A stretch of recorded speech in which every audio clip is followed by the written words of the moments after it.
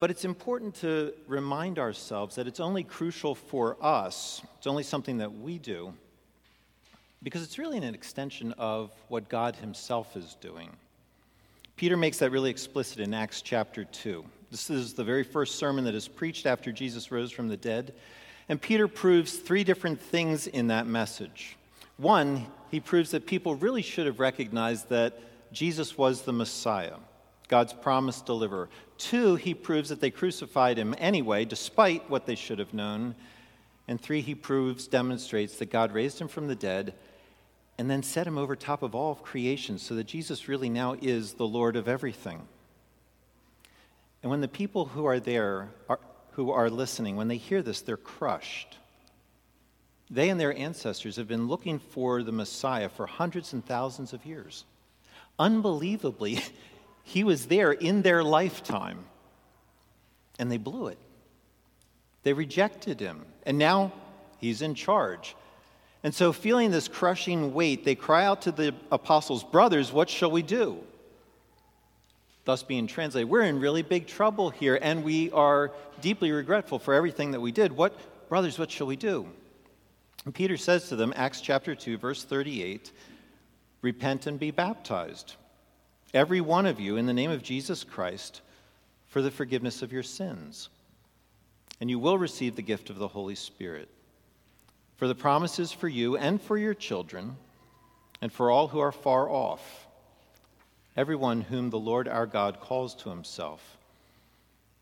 What is Peter doing there? He's telling people, here's the true nature of your condition before God. You need to repent. You've gotten sideways with God, and you need to turn from how you've been responding to him in a different direction. They have to repent, and Peter says, if you do that, God promises that even though you rejected him, he'll forgive you, give you his Spirit. He won't reject you. And Peter ends with something that's a little surprising. He says that it is God who calls people to himself.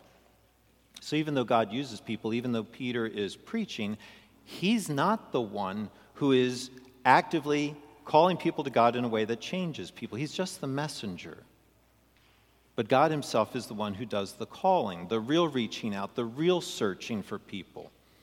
In other words, God is searching for people. He's a missionary God, looking for people who are not looking for him and then calling them to himself. And as you start to understand that that's what God is doing and that's who he's doing it with us, it tells you something about the nature of the church that he's calling us into. It tells you that the church is not based on human ideas. It's not something that we sat down and we came up with and thought, boy, this would be a really great idea. It's not something that we call ourselves to. It's not something that we call other people to. It's God who does the calling. And he calls us into something that doesn't depend on us. Doesn't depend on us coming up with its goals and its purposes.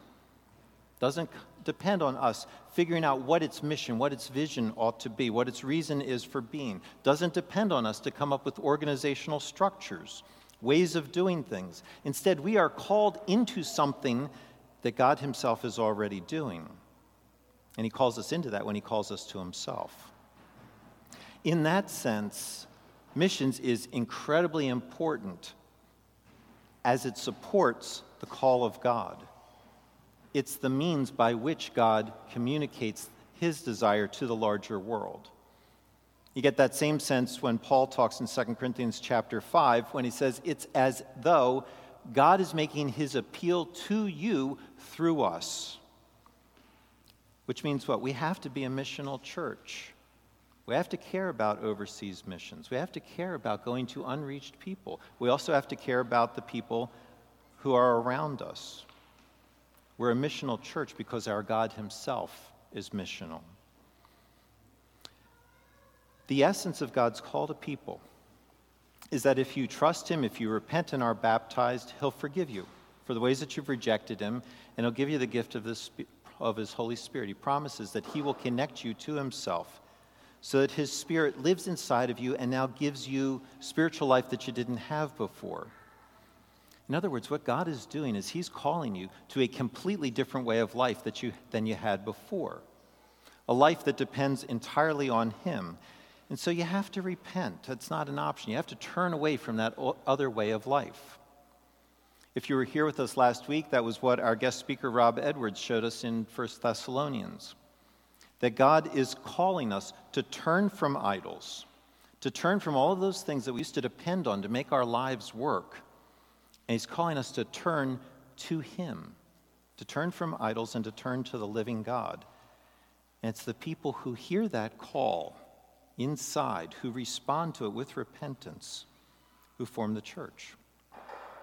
That very first day when Peter preached, over 3,000 people heard that call, responded to it through Peter, because when God calls, His people listen.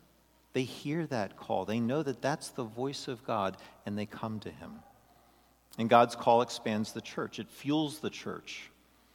That's what God's doing on the earth right now. He's calling people to Himself and expanding His people. That's why missions is just a normal part of our lives.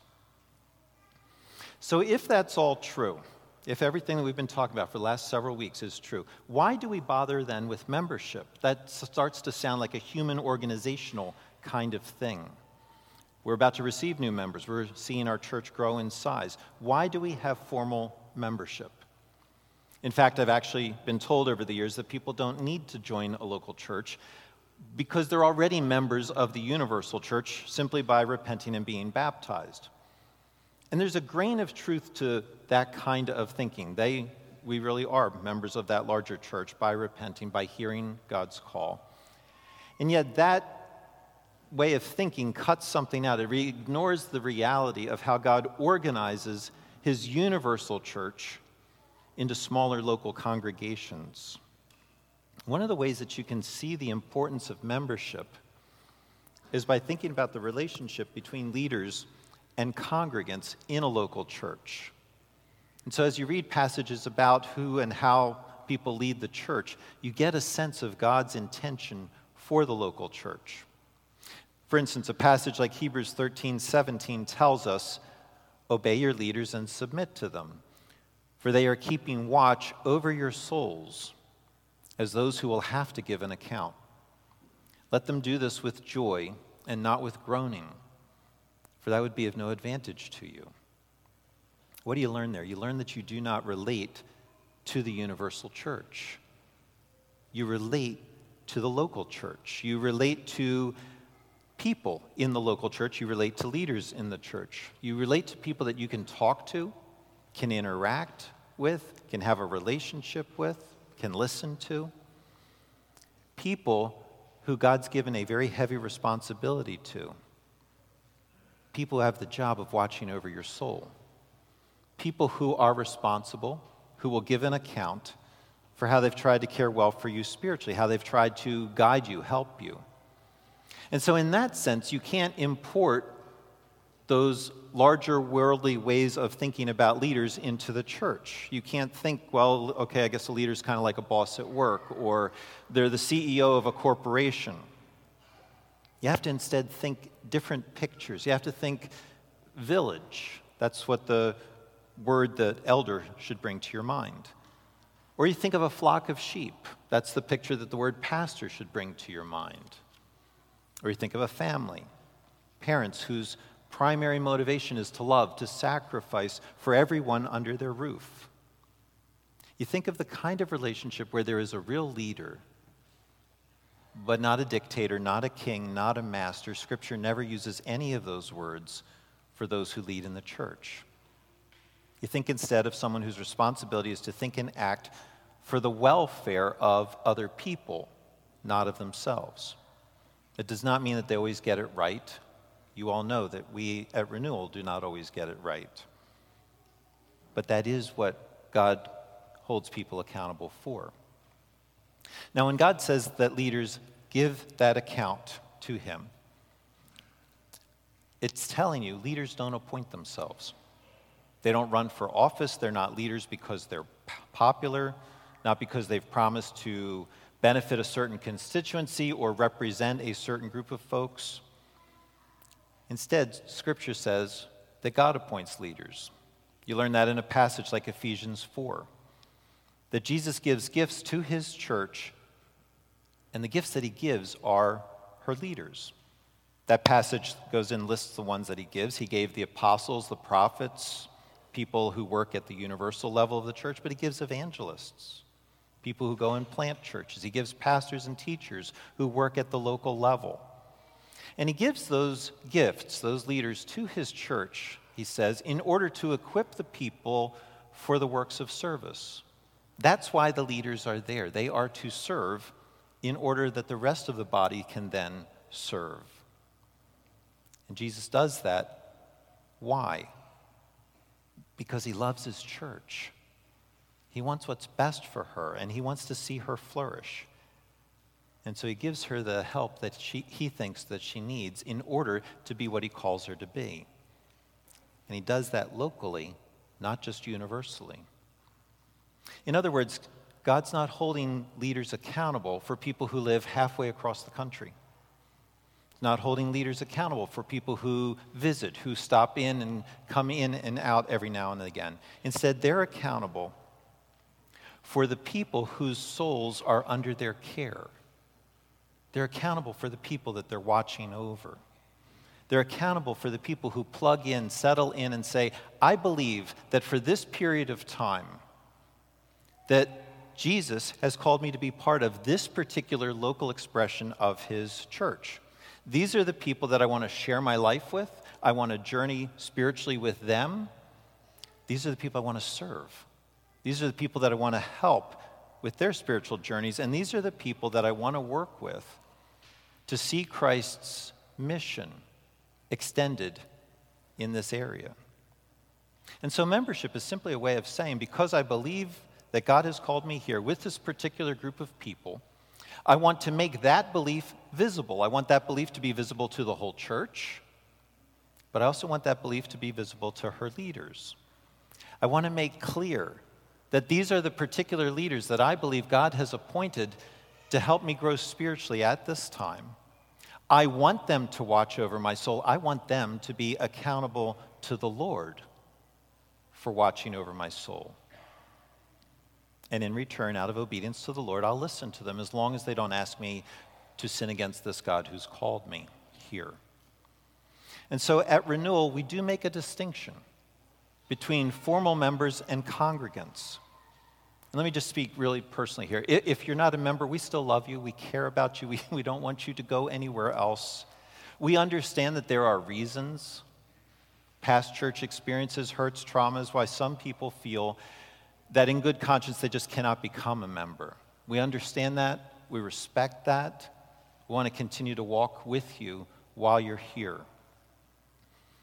But for the majority of the people that God calls, we urge you that you would become a member of a local congregation. Doesn't have to be here, but that you would join yourself to a group of people and communicate that you are here entering into a committed relationship with a particular body of believers, with a particular group of individual Christians and a particular group of leaders. That's what the people are going to say in a few moments as they come forward and make their desire public, that they are committing to us as a body, and that they are recognizing this covenant relationship that God forms. Here's our second smaller message. We saw earlier from Acts chapter 2 that God calls people into a relationship with himself where he forgives them, gives them his Spirit.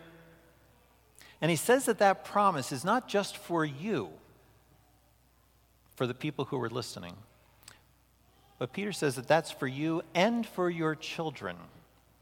And that's language that would have been very familiar to the people that Peter was preaching to. If you go back earlier in the chapter, you learn that those people who were listening were God-fearing Jews. They were from every nation under heaven. They had come there in Jerusalem for a festival at that time of year.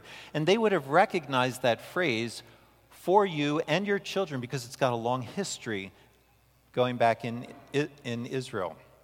That's something that God said in every one of the covenants that he made with his people. So if you go back to the very first one, the covenant that God makes with Noah, he promised Noah that he would never destroy again the entire world by a flood. And if he had only made that covenant with Noah as one person, you might think, okay, that's because there's something special about Noah. God made that promise to him because he was what? He was the last blameless man on earth. And you would think to yourself then, okay, I get it. God calls good people. God calls good people to himself. Those are the people he'd like to hang out with. And if that's the case, there would be no reason then to think that that promise that God made was for anyone else.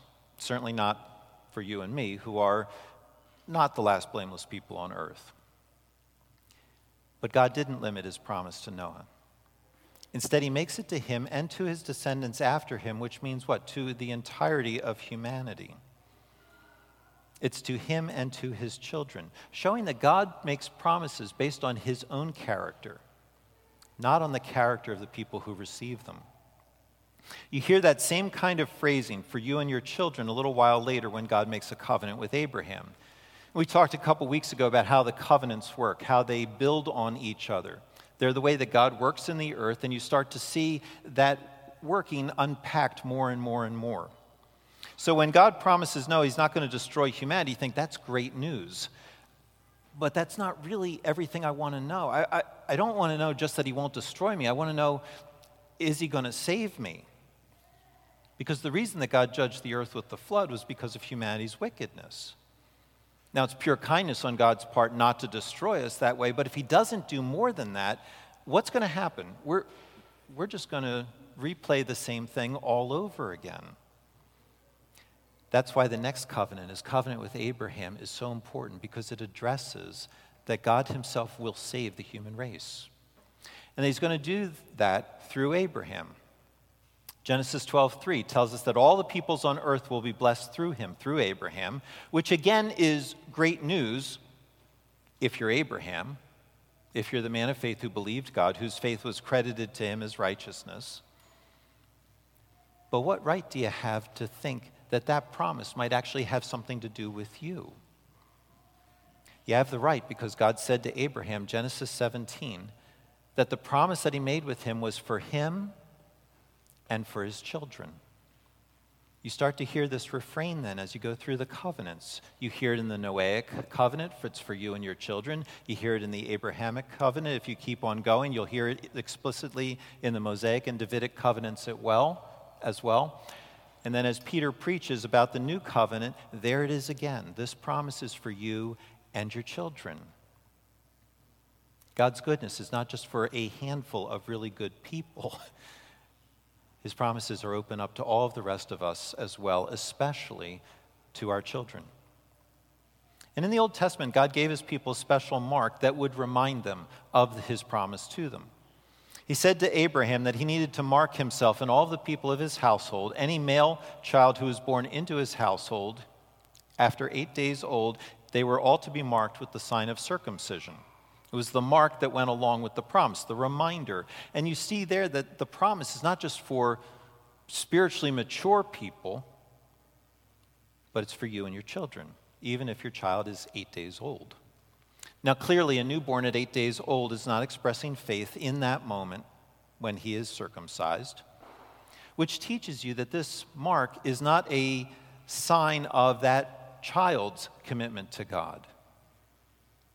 But what does that mark do then? That child now has a mark that he sees every day, even if no one else can see it, which is a little bit like baptism. After we baptize people today, you won't see that mark.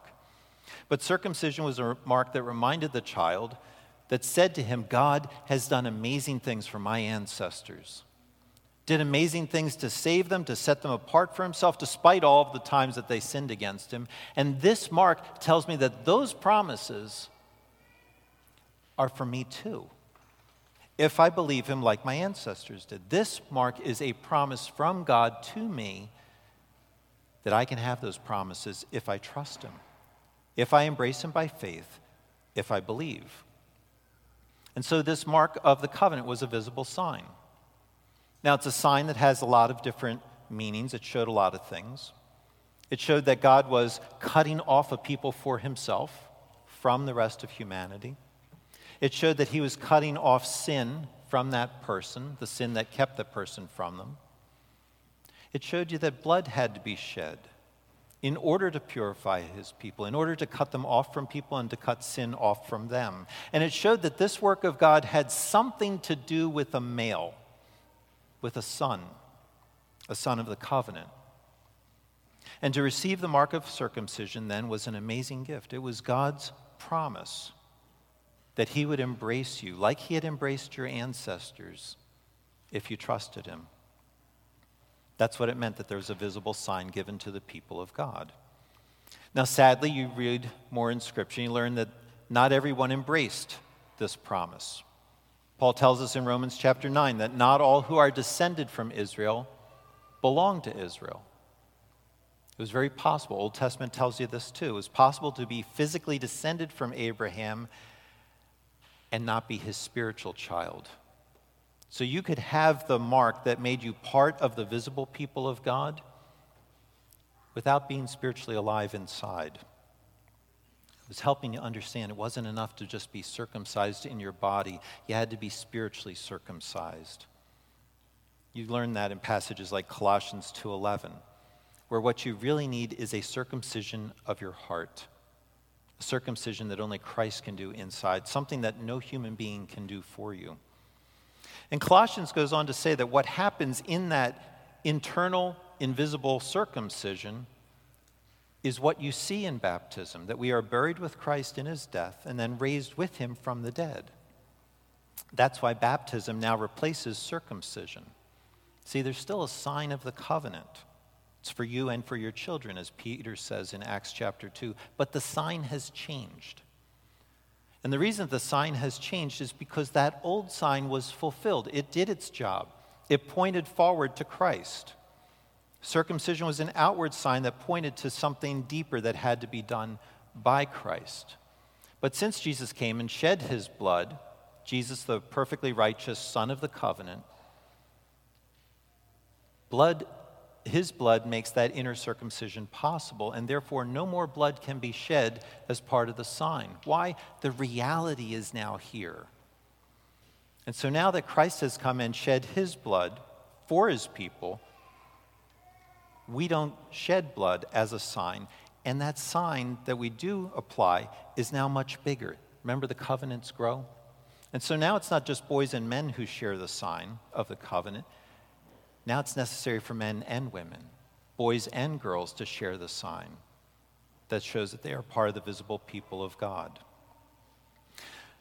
So the question that people think to ask, are we making Christians today? Absolutely not. We are publicly, visibly taking God and his promises seriously. We're taking seriously that the promises that he made to our spiritual ancestors in his covenants, we take seriously that those promises can extend to our children now, even those who haven't yet reached out to him in faith. God promises in advance that our children can have those promises if they'll take him seriously and believe him. So what does that mean then for us as parents? It means that we have to point our children back to their baptism, just like an Old Testament believer would point their child back to his circumcision. It means that we say to our children, you were baptized. God did not overlook you. He decided to birth you into a believing household so that you'd actually get to hear about him, so that you could get to know about his ways. He did that because he's thinking about you. He did that so that you could watch your parents as they try to relate to him and try to figure out how to live the ways that he's called them to live. He wants you to believe as well. He holds all this out to you, and he will give you all of his promises, just like he does for mom and dad, because he loves you.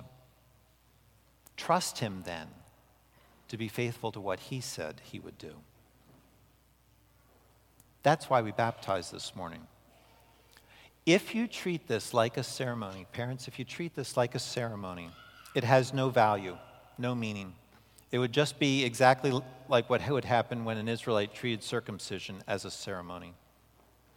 But take seriously the promise that God is making because of his desire to have your child in his family. And this is something then that you can refer your children back to again and again.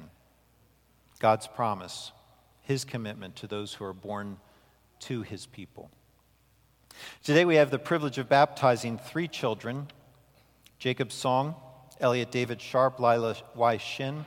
Ezekiel Wrong is not able to be with us today. I'll tell you about that later. He's really okay, but he's sick. He's not able to be here. We'll pray for him later. But we're going to baptize 3 children today, and as we do that, we're declaring they are now part of God's covenant family. And as part of God's family, they get all the benefits of the covenant of grace. That means they're going to be taught the gospel by their parents and by this church. They'll receive the care and the discipline of this church in order to help them grow spiritually. Also, that one day they might decide on their own to trust Jesus to save them from their sins and give them his Holy Spirit so that they can live for him. And so the virtues of this baptism are going to continue throughout their lifetime until they are old enough to make their own decision and affirm that publicly, like you saw Joseph doing earlier today. To the parents, let me exhort you, please. There is so much that you want for your children. You're dreaming about those things. You're looking for them. You're training them already in those things.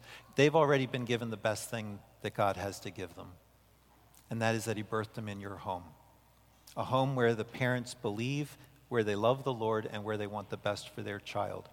And so I want you to focus on that. This world is very distracting. There's a ton of things that will try to take your attention away from communicating the faith to your children. As we saw in Deuteronomy, you do that all day long. You do it formally, reading scripture. You do it informally, answering questions as they are growing up in your household. Focus on that. Put Jesus at the center of everything that you're doing in your home, because there isn't anything greater that you could want for your kids than that.